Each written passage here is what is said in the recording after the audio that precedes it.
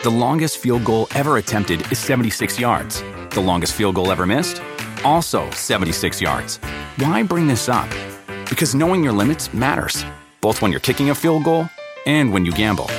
Betting more than you're comfortable with is like trying a 70-yard field goal. It probably won't go well. So set a limit when you gamble and stick to it. Want more helpful tips like this? Go to keepitfunohio.com for games, quizzes, and lots of ways to keep your gambling from getting out of hand. Do you want a beautiful lawn? Enter TruGreen, the easiest way to get a great lawn. Just water and mow, and they'll do the rest. Weed control, fertilization, aeration, and more. TruGreen is the official lawn care treatment provider of the PGA Tour, and they have a verified best price, which guarantees you the lowest price with no compromise on quality. You do you. Let TruGreen do your lawn care. Visit TruGreen.com, TruGreen.com, to get the best lawn at the best price with the best people. Guaranteed. Talk is Jericho, baby. Talk is Jericho. Talk is Jericho, mama. Talk is me. All right, welcome to Talk is Jericho. It's the pot of thunder and rock and roll, and it's officially the last weekend of summer. Oh, no. So please, let's send it off with a bang with the Duff McKagan joke of the week. Chris Jericho, Duff McKagan calling. Listen, Audi is coming out with a new car just for cowboys. It's called the Audi Partner. Thank you very much. Goodbye. Another, I guess we call it a classic from Duff. He's in South America with Guns N' Roses, hopefully cultivating and harvesting more jokes. Their tour started up again yesterday. They'll hit Mexico, Asia, Australia, and New Zealand before the year is over. And don't forget about Chris Jericho's Rockin' Wrestling Rager at Sea, the Four-Leaf Clover. We are leaving out of Miami on February 2nd to the 6th, going all the way to our own special island. Go to ChrisJerichoCruise.com for all lineup and cabin information. We still have cabins left, and it's going to be the best vacation you've ever had. The vacation of a lifetime, ChrisJerichoCruise.com. All right, today it's the business of wrestling with Brandon Thurston from WrestleNomics. He's the guy who gets all the ratings for AEW, WWE, Impact, the TV shows, YouTube views, social media numbers, pay-per-view numbers, shares them along with data analysis. He charts what every show is doing in terms of audience and demographics and what it means in the big picture of success and growth for each company and the wrestling business in general. I am, of course, the demo god, so I look forward to seeing Brandon's reports and breakdowns. I also thought it would be good to let him explain ratings and why so many people watching any given show, Dynamite, Rampage, Raw, or SmackDown, is not nearly as important as the demographic breakdown. He explains the demos and why the age of the viewers is more important than a total audience number. He's also explaining cable rankings and talks about how streaming has really changed the landscape of media consumption and watching habits. Talks about cable versus streaming, why both are important, advantages they each have, and how it's impacting and changing the future of wrestling, live TV shows and house shows, and pay-per-view events. Brandon also has some predictions about future WWE TV deals and AEW's next TV deal, and how AEW's next TV deal could really shake up the wrestling business overall.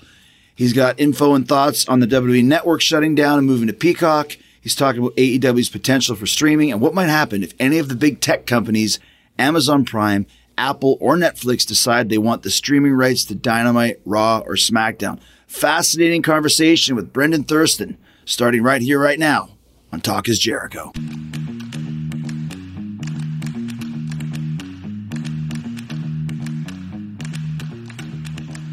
So I called myself the Demo God, not just as a catchy name, but for a reason, because I really, since AEW started, got into the whole ratings and the demos of Dynamite and NXT and Raw. So I was always waiting for the ratings every week. And some of my friends were getting them before me. And it kind of was like, how the hell are you getting these ratings before me? And they said, well, they were subscribing to WrestleNomics. And Brandon Thurston was the name I kept hearing over and over again. And that's why I wanted to talk to you today. The creator of WrestleNomics, Brandon Thurston, is here. Yeah, well, the creator actually is Chris Harrington, who I think you know. Is Harrington the creator? Okay, yeah, so he's the guy I was getting the ratings from, but later than my friends that were getting them from wherever you were getting them from. Yeah, no, he created this WrestleNomics brand, which I think is a cool name.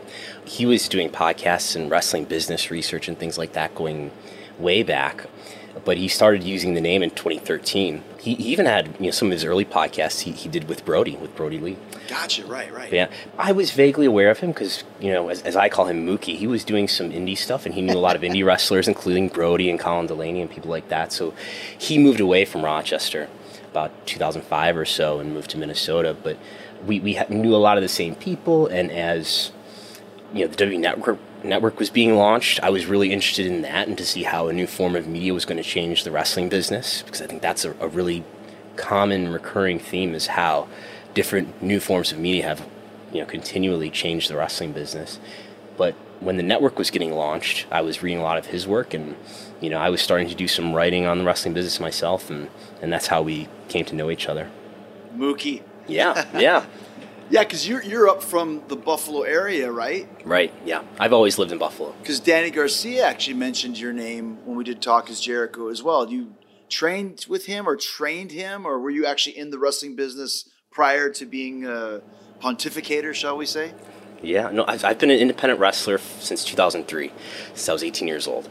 So when Daniel came around, we have a school called Grapplers Anonymous, and I was helping people train there from about 2015 to at the beginning of the pandemic. I stopped going regularly. But yeah, it's Mikey every night, myself, and Pepper Parks, I would say, were his original trainers. Yeah, we trained him the basics and psychology and how to put a match together. He's somebody who stood out right away as especially if you can imagine a younger, scruffier looking Daniel Garcia.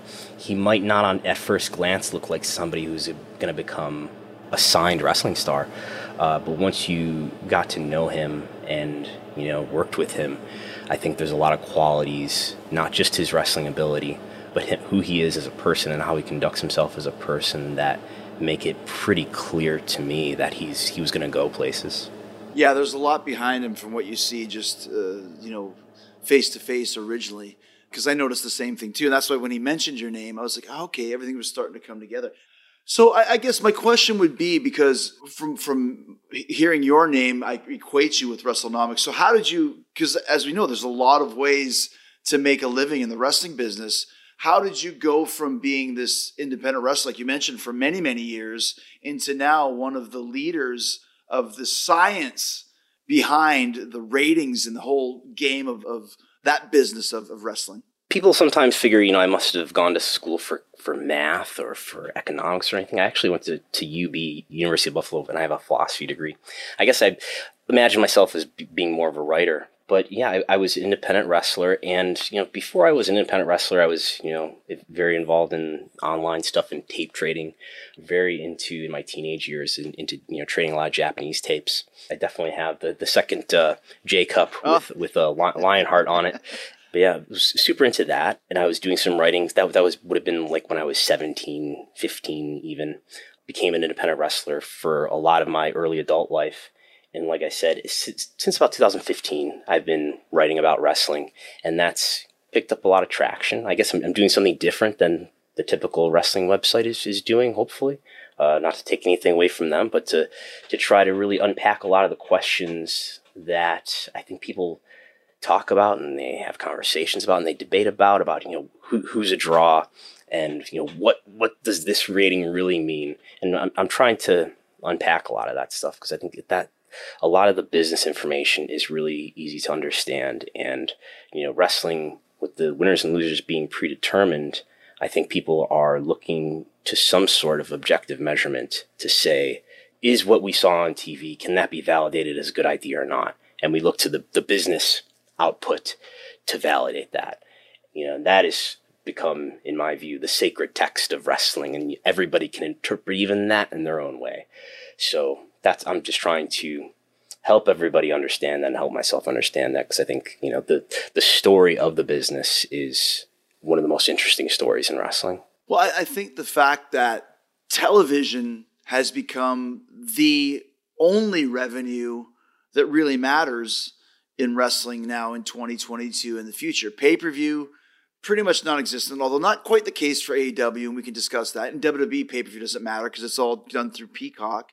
And house shows now, I mean, they're an old habit, I'd say, in WWE. But for example, in AEW, we don't really do live events. We might have done one because they're just really not financially feasible or economically smart. So television ratings are everything. Now, there's a lot of old school wrestling fans that will go against that, but it really is the truth. And I'll let you take over. Am I correct in saying that? Yeah, the wrestling business, like economically, in terms of where the money comes from, where the revenue comes from, is turned upside down in the last 30 years or so.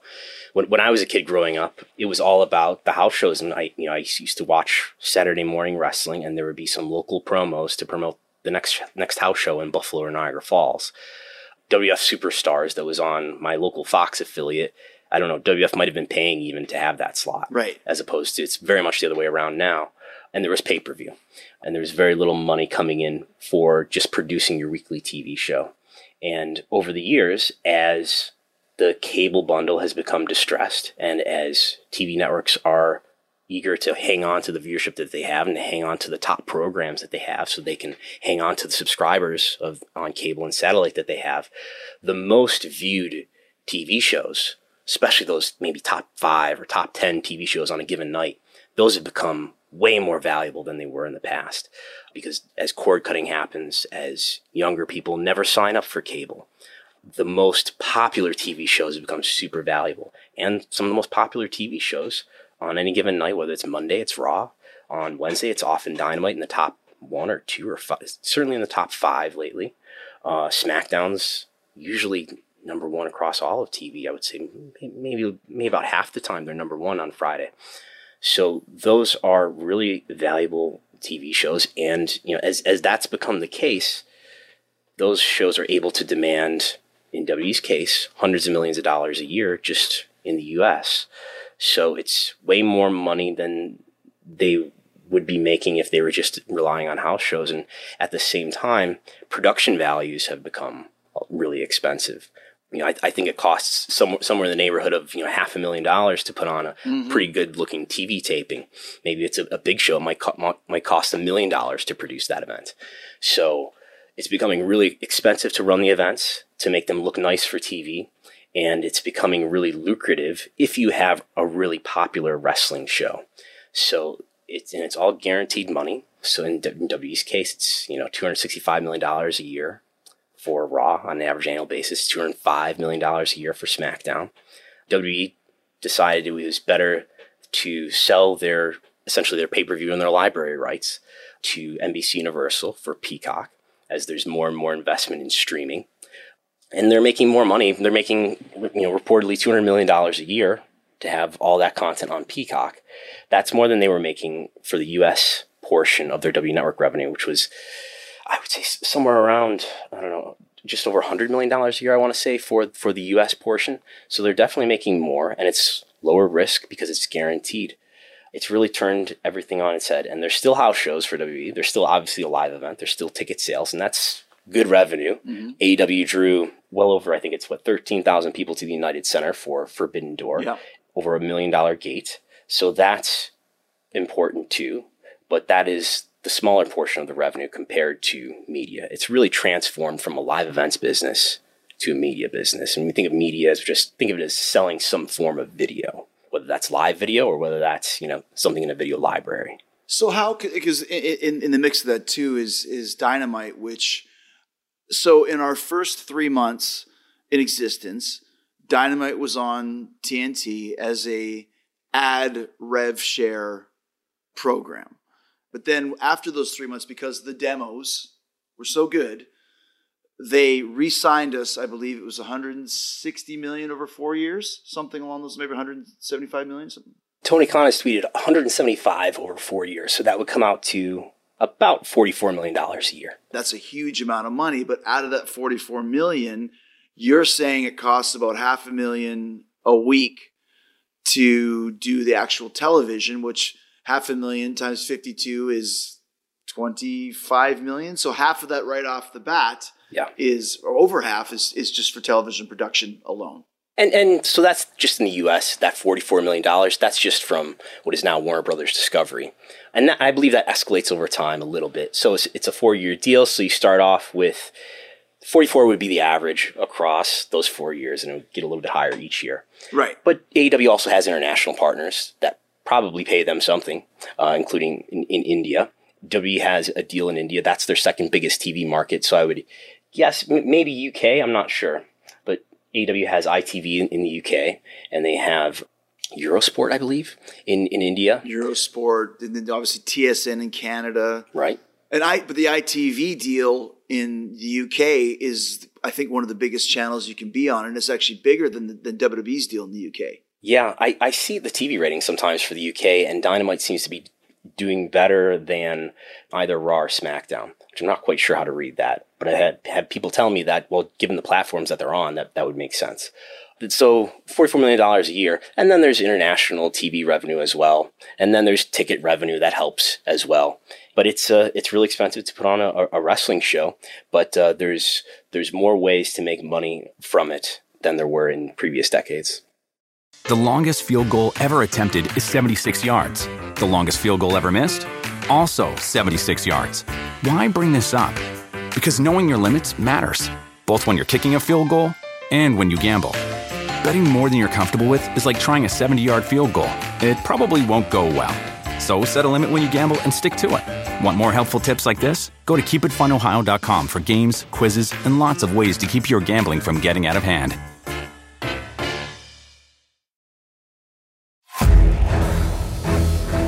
So let's go back just briefly. We can just discuss the ad rev share deal. Yeah. How in the hell could the company have even made money on that? Because that essentially, we'll explain what that means, what ad rev is. My understanding in the situation for AEW is that the network was selling the ads, and that they still are, but that AEW would get some share of that, maybe 45%, maybe 50%, and that revenue would go to AEW. That's not nearly enough for AEW to be a sustainable business. Mm-hmm. I don't know if what they're getting now is sustainable. People ask me all the time whether or not AEW is profitable.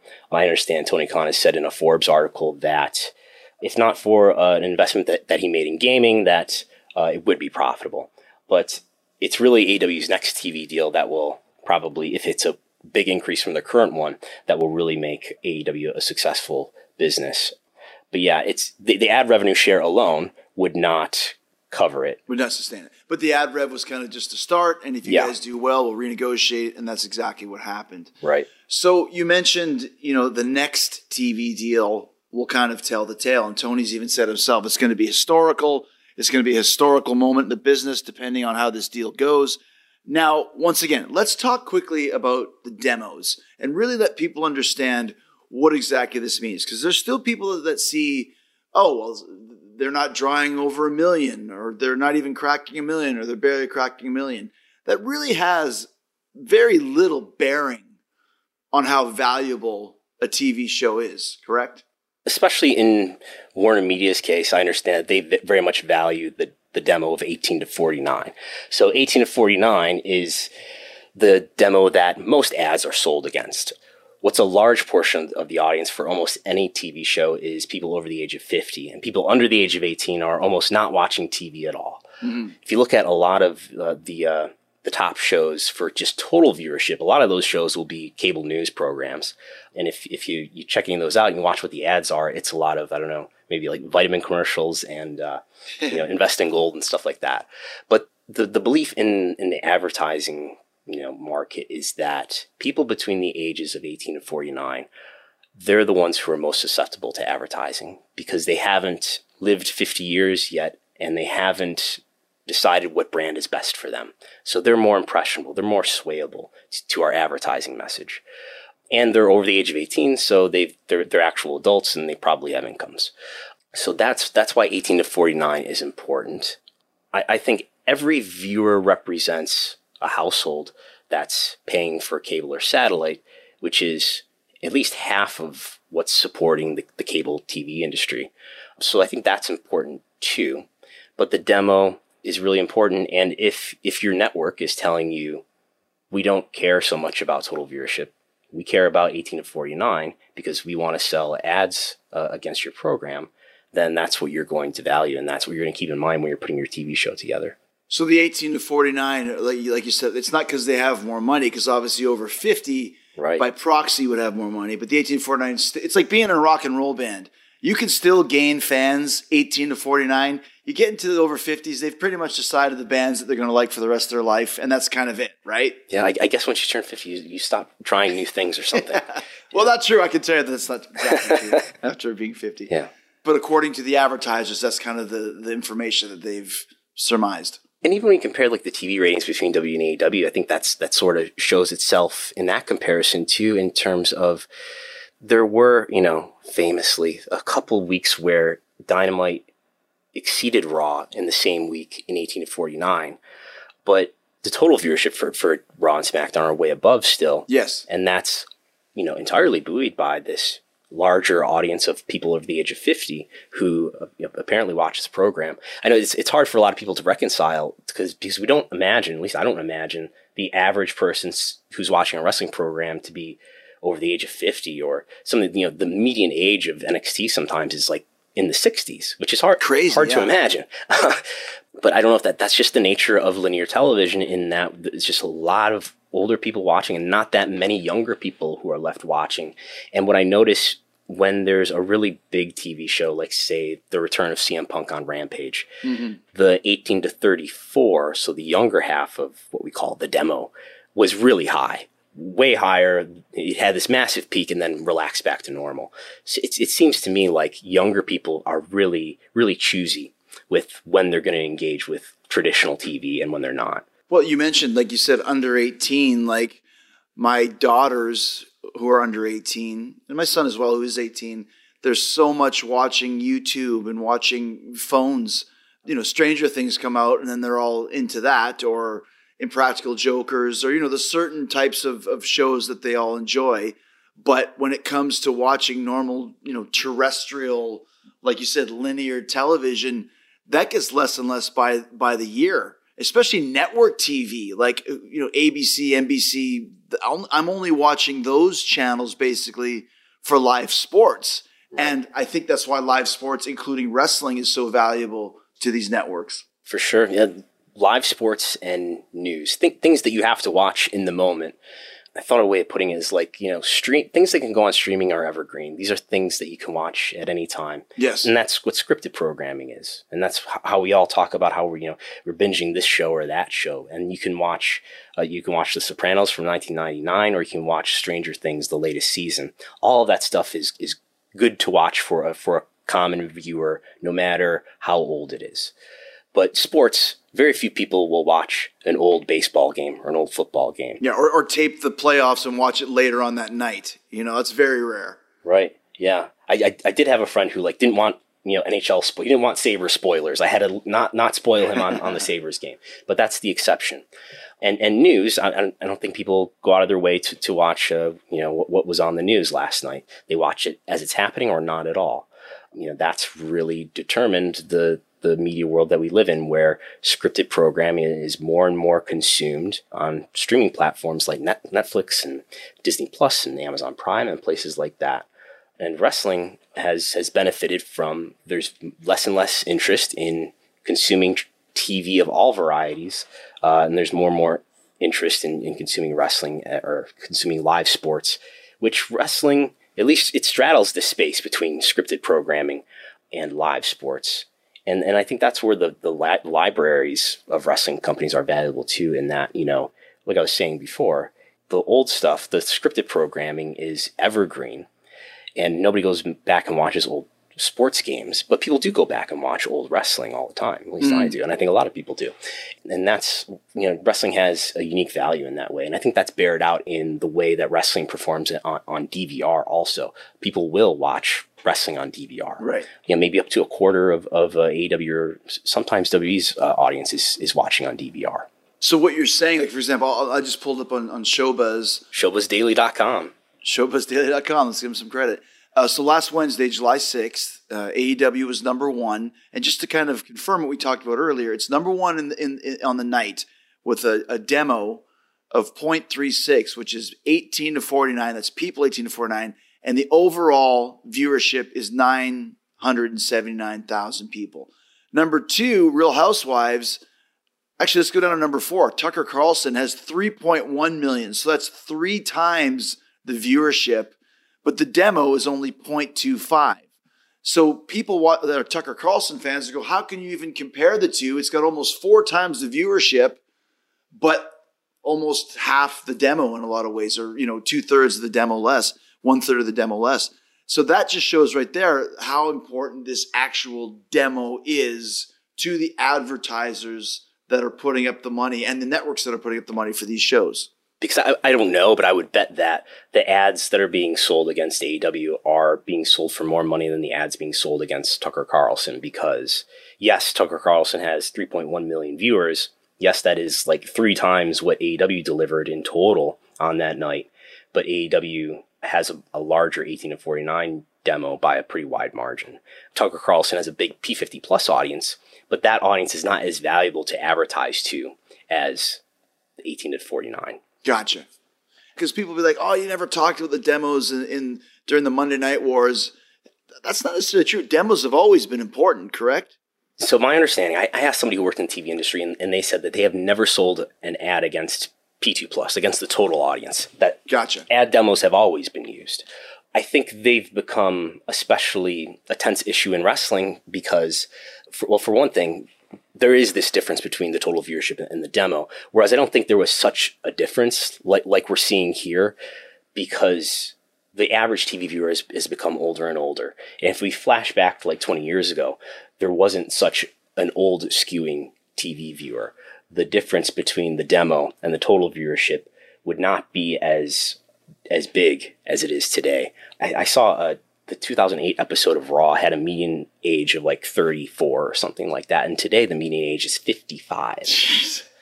Which would essentially be the same people watching, right? Because they were 34 20 years ago, and now they're 54 now. I suppose, yeah. Right? Yeah. I guess my point is to just illustrate how old the average TV viewer is today versus in the past. In the 90s, I imagine it was just the average, it was closer to whatever the average age or the median age was of people who were living at that time.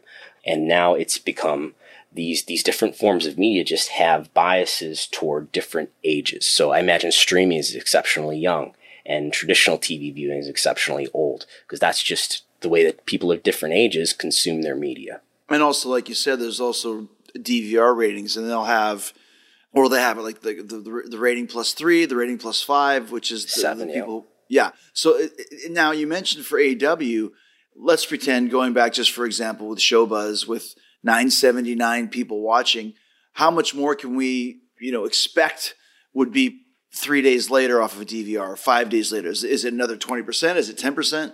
It's somewhere around 20%. I think Rampage is especially consumed by on DVR, probably because Friday night, people going out, yeah, and it's later, and people just aren't as apt to be near their televisions on at 10 o'clock on Friday. Last I saw it was about 20% or so for Dynamite, about 20 to 30% for Rampage, maybe around 15% for the WWE programs. The longest field goal ever attempted is 76 yards. The longest field goal ever missed? Also 76 yards. Why bring this up? Because knowing your limits matters, both when you're kicking a field goal and when you gamble. Betting more than you're comfortable with is like trying a 70-yard field goal. It probably won't go well. So set a limit when you gamble and stick to it. Want more helpful tips like this? Go to keepitfunohio.com for games, quizzes, and lots of ways to keep your gambling from getting out of hand.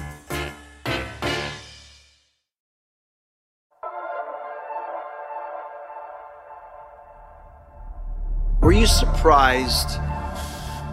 Initially, obviously, we start on Wednesdays. The Dynamite is announced on TNT, and then WWE kind of fires back with putting NXT on USA. Head-to-head battle, and that's exactly what it was. It was an attack, by the evil empire, so to speak. Laughingly, I say that, of course. But were you surprised at how low NXT's demo was against AEW, and how much lower it is now when it's on its own on Tuesdays? Because I see sometimes it's like a 0.12 or a 0.13. That's a low demo for a major cable network. It's what NXT is doing now on the USA Network is comparable, maybe a little bit higher than what they would have as whatever would be in its place, a rerun of Law and Order or something like that. When the Wednesday Night War was about to happen, everybody, I think, just had a blank slate about what are these programs going to deliver. It's just, there's no history to look back on to make an educated guess here. I think I did throw out maybe 1 million viewers for Dynamite. I don't know. And there was a lot of, reasonable debate, I think, about different predictions about which program would be the leader. I guess I thought that there was so much hype going into AEW that, look at how relatively well the first pay-per-view did, that maybe AEW would have the edge. At least in the demo, with the exception, I think there's only 2 weeks where AEW was behind NXT in the demo. Dynamite did take the lead in the demo and led in most weeks in total viewership as well. When the Wednesday Night War ended in April 2021, Dynamite immediately benefited in viewership. NXT benefited a little bit, but it's clear. I think the message to the average viewer, to the average wrestling fan is, not that the average wrestling fan is like doing the sort of analysis that I'm doing and saying, oh yeah, Dynamite won the ratings war and now they're the superior brand or whatever. But I do think there was a perception of, importance that was given to Dynamite in that case, and that was not so much given to NXT in that case.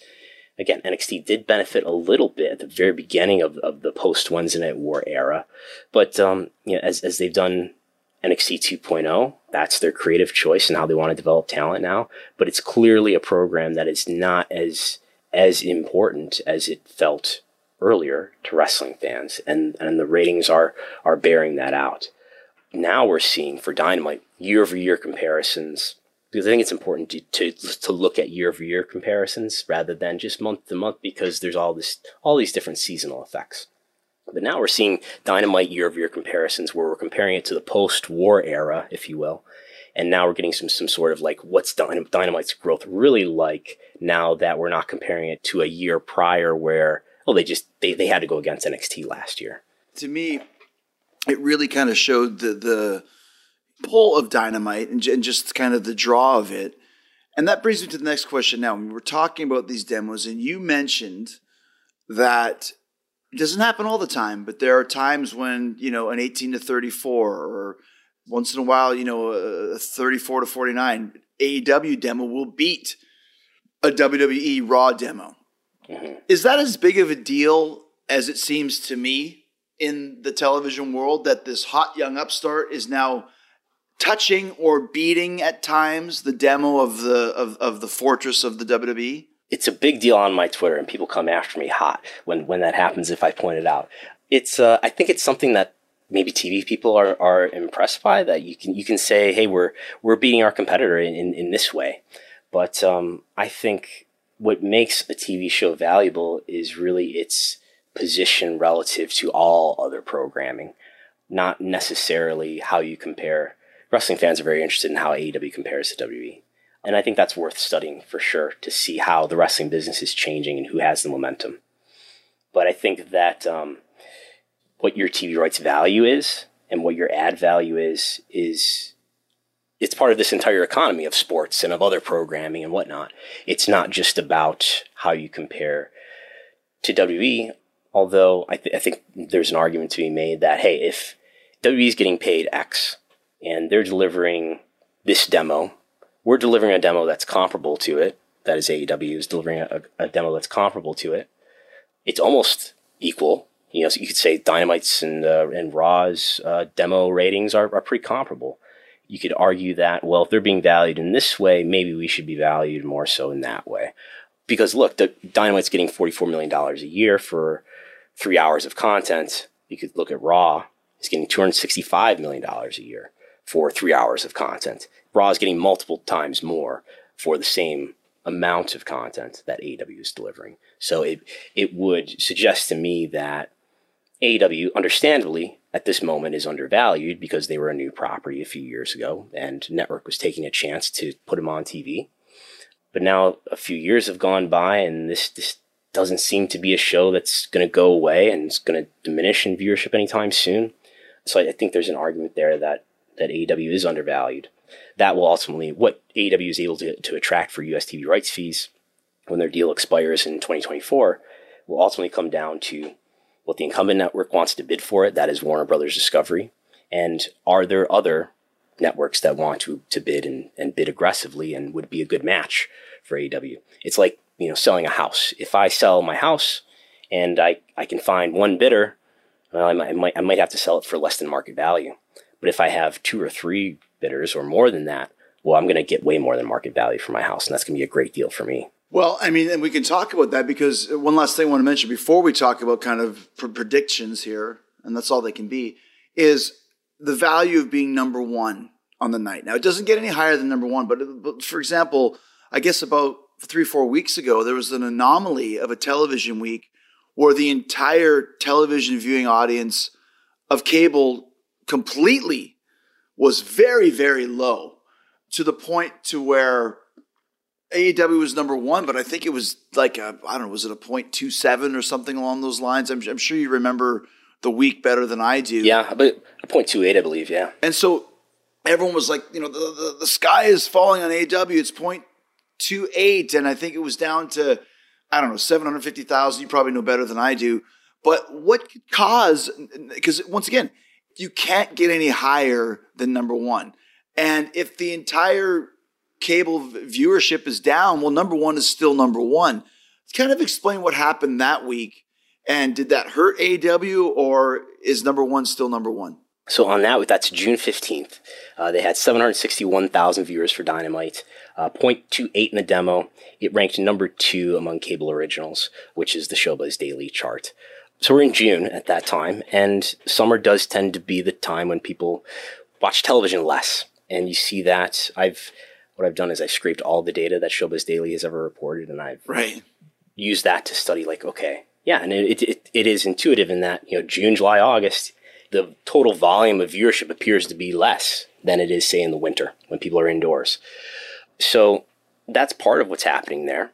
I don't know. Maybe the TV show wasn't as exciting that week, but I don't know. I think it's easy to get swept up in 1 week's ratings and to think that this is a huge, meaningful difference, because it was much higher the week prior. It was a 0.34 in the week prior. It was a 0.28 in that week. Right. But you wait a couple more weeks and it's back to a 0.36 in the 2 most recent weeks as we're talking today. So you don't know. And ultimately, the Nielsen is based on a sample that's extrapolated upon the population. We're not actually surveying every television. Right. So who knows? And seasonality probably has something to do with it. But I think the way data can be really misleading is if we focus on a few data points. And it's less misleading. It's definitely more meaningful when we look at months or even years. And that really evens out any of the anomalies or any of the weird stuff or any of the stuff that just, that was just an anomaly that didn't really have anything to do with reality. Mm-hmm. So on the whole, I would say Dynamite's viewership has been pretty steady and pretty consistent. I think WWE's viewership has been pretty good lately too. Especially, Dynamite has benefited at least those first couple of quarters. I think you look at the quarter hours. Those first couple of quarters are especially benefited, apparently, by the lead-in from The Big Bang Theory, which is among the most. It's incredible to me how many people are watching The Big Bang Theory on TBS, these reruns. Yeah. Can't get enough of Sheldon. Yeah, Sheldon's a draw. So that's the thing. And once again, we've kind of mentioned it, but let's take the leap. All of this is dependent, it's like, how much is a Wayne Gretzky rookie card worth? Well, how much is somebody willing to pay for it? How much is Dynamite worth, in January of 24 when the television deal expires? Now, I know what you said is there's a lot of factors. A, how much does Warner Discovery want to pay for it? B, how much does Fox want to pay for it, or ESPN or whatever? So as somebody that kind of is involved in this quite deeply, is there a prediction that you have? Will there be other, networks, platforms, corporations that would be interested in a live entertainment sports entity that's drawing these types of demos besides Warner Discovery? And how important is it for Warner Discovery to keep Dynamite and AEW in the fold? I think if Warner Discovery doesn't hang on to Dynamite, you have to think about, what are they going to replace it with? Are they going to be able to replace it with something that's going to deliver similarly or better? And there's nothing obvious to me that they have or that they could acquire that could deliver superior ratings to Dynamite. The interesting thing with the merger that has just happened between Warner Media and Discovery is that now the CEO is David Zaslav, who was the CEO of Discovery. They don't have a huge track record of dealing with sports. They're going to have to deal with the NBA pretty soon, which is the second biggest sports property in the United States. But that's a big deal. And, they have the NHL, but the NHL is sort of already in its place.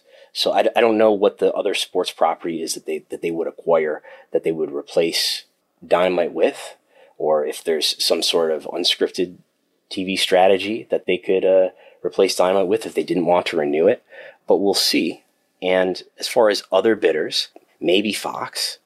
There's a big question there if they want to keep SmackDown. Maybe Disney/ESPN. Maybe Viacom. What everybody's waiting for and what we're seeing increasingly over the last year or so is whether or not these big streaming companies, big tech companies are going to get more involved. Right. And those would include Amazon, Apple, Netflix, and things like that. And WE has their Hulu rights coming up, and we'll see what happens there. It's been hyped to me that the Hulu rights, the next day rights for Raw and SmackDown, there's a ton of interest in that. But that will tell us, I think, how seriously the tech companies, if say Netflix comes up with the next day rights, that will tell us how seriously those companies are interested in wrestling content. I would think that Dynamite will stay on some sort of linear player, and it's been my prediction or theory that Rampage might be a really good fit for some sort of streaming player, because we see Rampage get preempted a lot, and some of the challenges that Rampage has had in ratings lately, I think it's partly due to the preemptions and breaking the habitual week after week time slot. And I think Rampage, it's probably if Rampage stays on TNT at 10 o'clock on Friday, and it probably will for the duration of this TV deal, but if it stays there forever, it's probably not going to end up in a situation where it doesn't get preempted or gets preempted less. I think it would be a good fit for a streaming platform where it doesn't get preempted, and there's a lot of investment into streaming right now, so there's a lot of money being spent there, and these platforms want to build up their audience. And while leaving Dynamite, let's say, on a traditional network like TBS, you could have Rampage on ideally a strong streaming platform and expand the reach of the people that you're able to touch in their homes. In that you have something like 80 million people who are subscribing to TBS. About 80 million homes have TBS in them. And then there's about 120 million homes in the United States. And then maybe you can hit another 20 million or so homes on some good streaming platform. So just to expand the reach as widely as possible. That's been my theory. And no one will confirm or deny to me whether or not that's a good idea. But that's my idea. The longest field goal ever attempted is 76 yards. The longest field goal ever missed? Also 76 yards. Why bring this up? Because knowing your limits matters, both when you're kicking a field goal and when you gamble. Betting more than you're comfortable with is like trying a 70-yard field goal. It probably won't go well. So set a limit when you gamble and stick to it. Want more helpful tips like this? Go to keepitfunohio.com for games, quizzes, and lots of ways to keep your gambling from getting out of hand.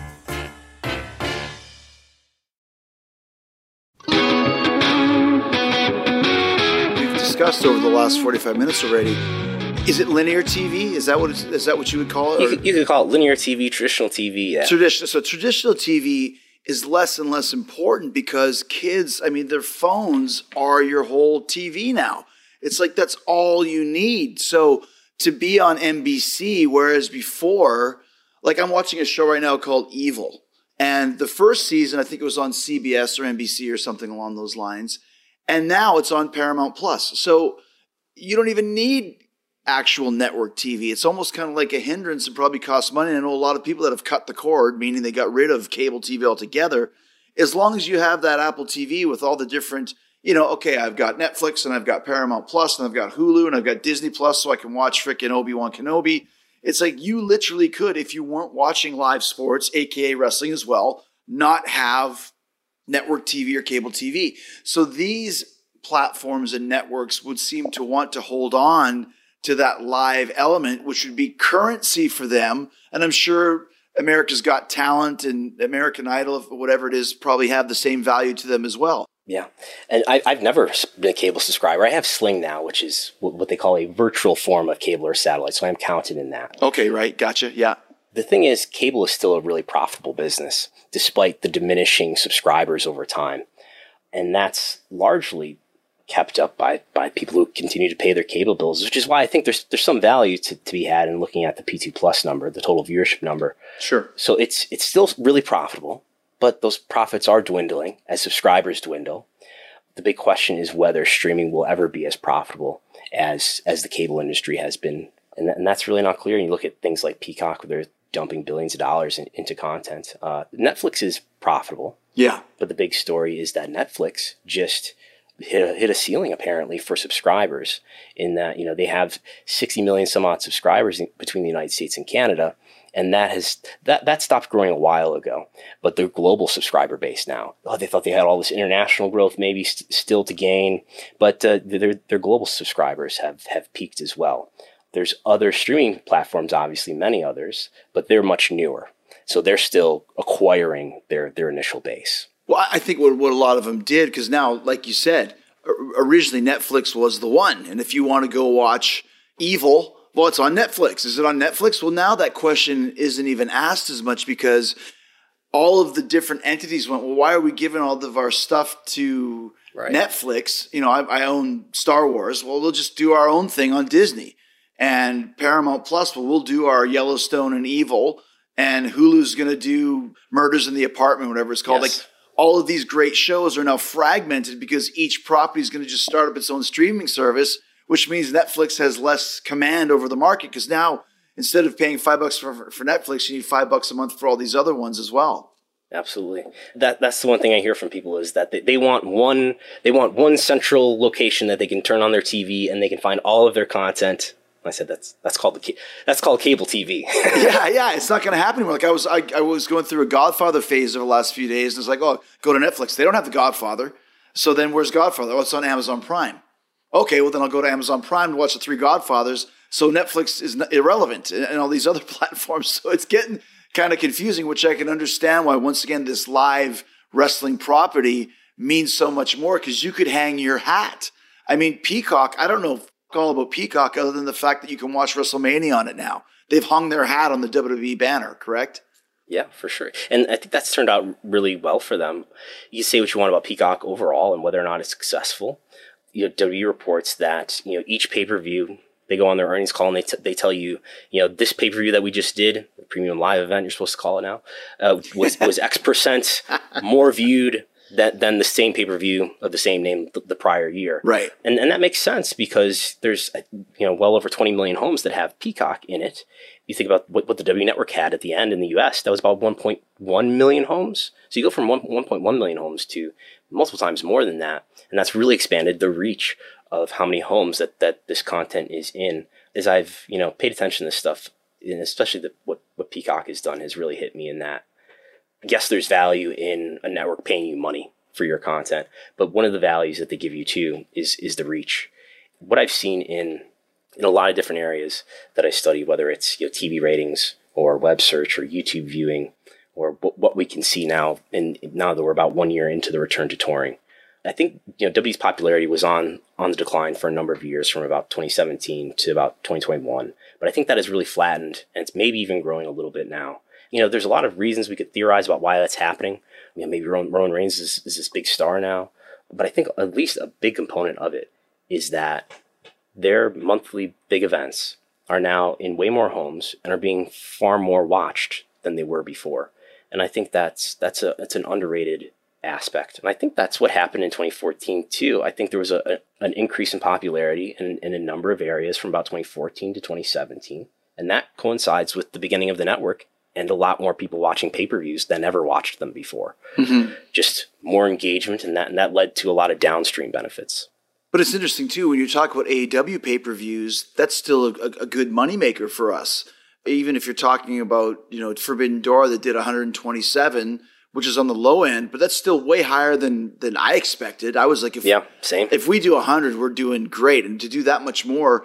So, if you take that, you're looking at, I just did some quick facts and figures. That's a $6.3 million at $50 a pop for just Forbidden Door.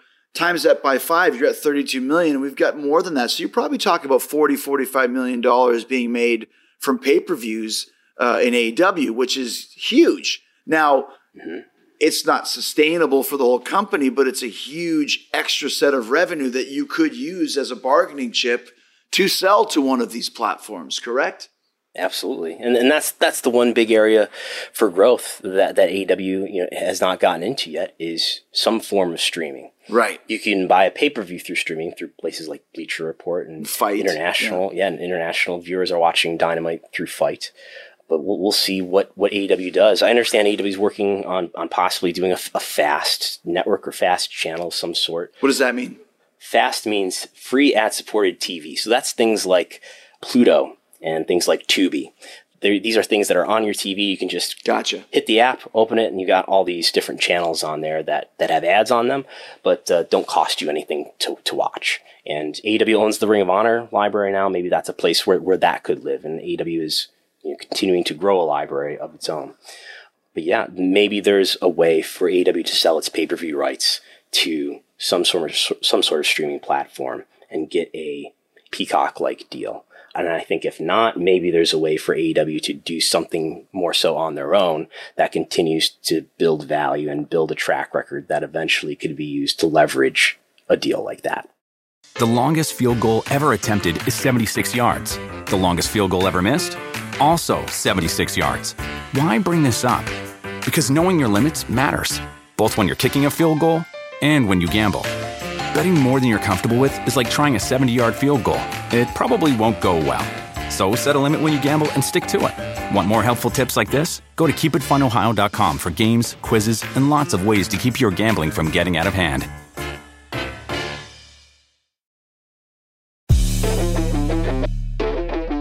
As we start to wind down, and I don't want to delve too far in the weeds to it, and I'm subscribing to your Patreon now. Thank you. Because I was sick of Don Callis sending me ratings before Mookie did.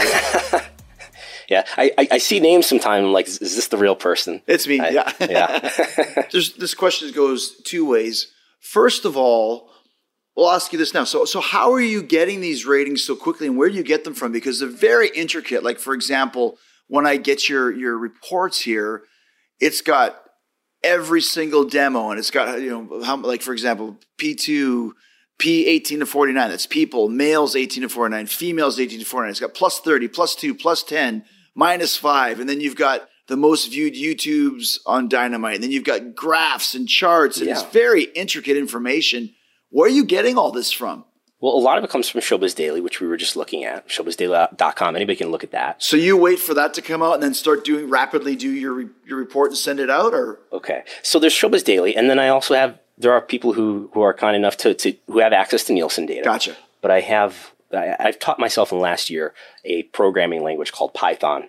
And there are like timed scripts that help me do the work of, I don't know, dozens of people, I would like to think. Put all that information together very quickly because people want to know the rating right away. And what I'm trying to give in those reports is some meaningful analysis, not just what it did compared to last week, because who knows whether last week was an anomaly, but to compare it to like the last 4 weeks to say, okay, here's what it normally does. And this is how it compared to the last 4 weeks, if that's a good representation of the norm. And I think the YouTube numbers tell us a pretty clean story. YouTube is not a great place to make money compared to TV. Let's not get that confused. But YouTube, I think, does tell us something about the interest that fans have in a given segment, because AEW and WWE put out these highlights of their shows. And some of that, in AEW's case, might be biased by how they release them, because AEW will release a couple of highlights from TV every, let's say, 12 hours or something like that. It's not all at once. In W's case, it is all at once, so it's more of a fair measurement. I think it does tell us a lot about how much interest there is among fans, and it's a global number, how much interest there is among fans for any of these given segments. We can look at quarter hours, too. Quarter hours are interesting to look at, and they're meaningful, and that's the TV viewership is really important. Quarter hours are really easy to misread. As I share, quarter hour charts on Twitter and stuff, you get people who just, they want to know that their favorite wrestler is a draw, and they want to know that their least favorite wrestler is an anti-draw. But quarter hours can be misleading in that there are all these factors that go into it. So if you're in Q1 on Dynamite, for example, there's a good chance that your quarter is going to be the most viewed quarter on the show, because it's getting a pretty strong lead-in most times from the Big Bang Theory. If you're on at the top of the hour just tends to do pretty well. So you're at a pretty good advantage there. If you're in quarter hour number 7, the quarter hour right before the final quarter hour, you're kind of at a disadvantage relative to the rest of the show because that's the quarter that just tends to not do as well as the rest of the show. Mm-hmm. Not to mention that, but what was on before you? Was that a really big segment? And did you lose a little bit of viewership because you weren't as big as that segment? That's not necessarily, a criticism against you. And then there's, you've got in quarters especially. Now, if you got minute-by-minute ratings, that's a different story. But if you're talking about quarters, we're looking at an arbitrary 15-minute block of time. And there might have been 3 segments in this quarter. Oh, and there were ads in it too. Right. Ads tend to chase off about 20% of the audience. Most of them come back, but they check out during the ad. Not to mention what came on at 9 o'clock if you were on at the top of the hour. Well, the hockey game started at 9 o'clock. Maybe that took away a little bit of the viewership as well. So all of that mess, which we should deal with, which I should deal with, that's there. But if we look at YouTube views, a lot of that stuff is not there. Yes, that tells the tale. Well, even so, like for example, with Blood and Guts, the overall was 0.36, and I think it was 1.1. But if the actual Blood and Guts itself, the 50 minutes of that, the demo was 0.4, and the overall was closer to 1.2, 1.25, something along those lines, right? You know this better than I do. Yeah, well, trust me, I am a numbers guy. Anybody that works with me knows that. That's why I'm so interested in this. I never got any of this info in WWE. You might get the quarter hours if one of the writers sent them to you on the sly, but they kept that information from all the guys. And there was no Showbuzz Daily to really go into it then, or no WrestleNomics where you could buy into it. So when AEW started, that was one of the first things, being kind of one of the, the founders of the company, if you will. I was very much involved in all the ratings at first and never even really knew how much of a difference there was between minute by minutes and quarter hours, and really kind of delved into that. So every week when I get the reports, I follow the graph every single minute of my segment. What was good? What was bad? Okay, it dipped here because, like you said, there's a commercial. Came back up. Did it continue to grow? All that stuff means something because everybody's looking at it, especially Tony Khan, because he is the epitome of a numbers guy. For sure. Yeah. I guess the last couple of questions I wanted to ask you, if you're talking about, you mentioned the Vince McMahon situation. Now, obviously, I don't want to get into it, the actual components of it, but it's a scandalous potential to be very scandalous. Is that something that affects the ratings, or deep down inside, do people really care? Well, the night, so June 17th is the day that he steps down as CEO and chairman. Right. And Stephanie was put in his place. He's still head of creative. But they advertised also that day that he was going to be on SmackDown. Now, SmackDown had a really high rating. It did about 2.4 million viewers, which was its highest viewership in, we could say, months at least. So that was a really high rating. And then on Raw, yes, he appeared on Raw, but his appearance was not advertised. Raw did a pretty strong rating too. Even NXT, which he didn't appear on at all, did a pretty strong rating relative to what it usually does. I think WWE just ended up more on top of mind for people during that week. I guess you're asking, are we going to see people, think about the scandal and say, I don't know if I want to watch this? We're not seeing that yet. In the short term, WWE being in the news increased viewership, it seems. I personally think at the bottom line, people just like their wrestling, and, it's not like it's going to really make much of a difference in the end. And I wonder how engaged fans are. I mean, when he comes out, the people were still cheering him. Of course, yes. And yeah, exactly. You kind of put that aside and just be so excited, like, there's Vince. Yippee, Yeah, and I think it's something that's worth a lot of scrutiny and a lot of coverage. But if you look at the audience, I don't get the sense that the audience is super engaged on the story. Or if they are, they're receiving him positively still. So that's still happening. If you have to guess, and like I said, this is just ballpark, what do you think AEW can get? Because we mentioned, if you're talking about Raw at, was it 250 million? 265 million, yep. And AEW's at 44 million a year, and sometimes touching the sun of those demos, and sometimes even beating them. Not every night, not every month, but it has happened before. If you had to take a guess, what do you think the Dynamite brand, the AEW brand, would be worth? I did the math. We did a video where I broke it all down, and I compared. So to determine WWE, I looked at how the NHL was valued by Turner in its recent deal, the recent deal that put the NHL on TNT. I got to justifying, just based on the viewership and based on the NHL value, I got to justify WWE getting a 1.5x increase. Their deal is up in September 2024. And then based on that, I could get to, as high as 5 times the current value for AEW, which would be $220. Yeah, $220 million. So that's for presumably 3 hours of content every week, 2 hours of Dynamite, 1 hour of Rampage. That would still be lower than what Raw is getting for 3 hours of content now. But that's what I was able to get to based on what the viewership is that all those shows are delivering. NHL, I think I was even considering Premier League in there. Unbelievable. Raw, SmackDown, and AEW. Based on the math, it's easy to make that argument. Now, whether TV executives and whether David Zaslav and his team are going to value Dynamite in the same way is pretty uncertain to me. And whether or not, more importantly, there will be other bidders who are seriously interested in having something like AEW on their network. Those are the big questions to me. How much would that change the whole wrestling landscape if that happened? If AEW went up, 44 to 200, I mean, suddenly you've got a whole different level of competition here. If that happens, I think if AEW gets at least let's say double or more, then we have sort of it's an even more entrenched, even more permanent AEW and WWE wrestling landscape. And WWE still ends up being this far bigger brand, getting a lot more TV revenue, especially if they get something like a 1.5x increase. WWE ends up they're making about $1 billion now per year. They reported $1.1 billion last year. I think they're going to get closer to $1.2, $1.3 billion in this year. If they get a 1.5x increase in their current TV rights fees, you can imagine how positively that will affect their revenues for let's say the next 5 years, if it's a 5-year deal. So that would be going into like 2030 or something like that. And AEW, I've estimated that AEW makes, maybe AEW made around, $80 million last year in revenue. So it's still a fraction. Now, even if you give AEW a nice multiple on their TV rights fees, AEW is still going to be making substantially less revenue than WWE.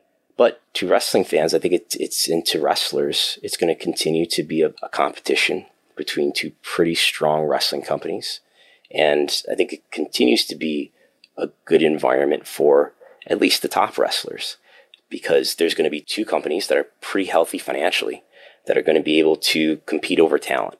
Well, I mean, that's like you said, it's coming up very soon, less than a year and a half away, and the tale will be told very soon. So, Brandon, last question for you. Going back to your wrestling days, what stands out as your favorite match that you ever had? That's tough. Daniel Garcia and I had a match in 2019 locally here in Buffalo, and we had never had a singles match up to that point. But I think people, because I did a lot to help train him, I think people saw a lot of the similarities, and I would like to think I teach him a lot of things that I see on TV sometimes when he does like the Volkan Sambo roll and stuff like that. Right. And they had the car accident, which you know about. Right, of course. We were supposed to wrestle like in that January, which is the month that the car accident happened. He had to recover from 2 broken legs, and he eventually was able to wrestle again in June. I was the local champion for Empire State Wrestling at the time. So as soon as he was healthy, I was like, let's just do the match. And people were so behind him. And we'd had a couple confrontations on shows up to that point that were super hot. It was everything that I sort of became a wrestler to do, was to have this really serious sports-like build, this really serious sports-like match. Right. And to be able to do it between two local wrestlers from Buffalo. And as hopefully some sort of showing about how far along Buffalo wrestling has developed. That was a really special match to me. And there was some question about what he went over in the match, beat me with the sharpshooter, but there was some question about who should go over here, and I was like, if he doesn't go over, that's going to be bad for this company. That's going to be bad for me. That's going to be bad for him. I'm not going to get out of the room alive, because they will come after me. Because that had become such a big story, the car accident, and everybody had gotten behind them. So they were kind of huge baby faces coming off of that. So that was a really, really special match. And that was hopefully, I think of it as like a passing of the torch from whatever level I was at as sort of a regional wrestler, and to see him become this national wrestling star. One of the lieutenants in the Jericho Appreciation Society. Absolutely. Hey, dude, thank you so much for this information. It's very interesting to me, and as you can tell, I'm a numbers guy. That's where the Demo God came from, and it's very, very cool to get this information from you every week. So every time I see the notification Patreon, I'm like, oh, what's he got for me now? That's great. Yeah, thank you so much for letting me talk to your audience. Really appreciate it. Thank you, dude. Keep on giving me those numbers. I need them. Will do.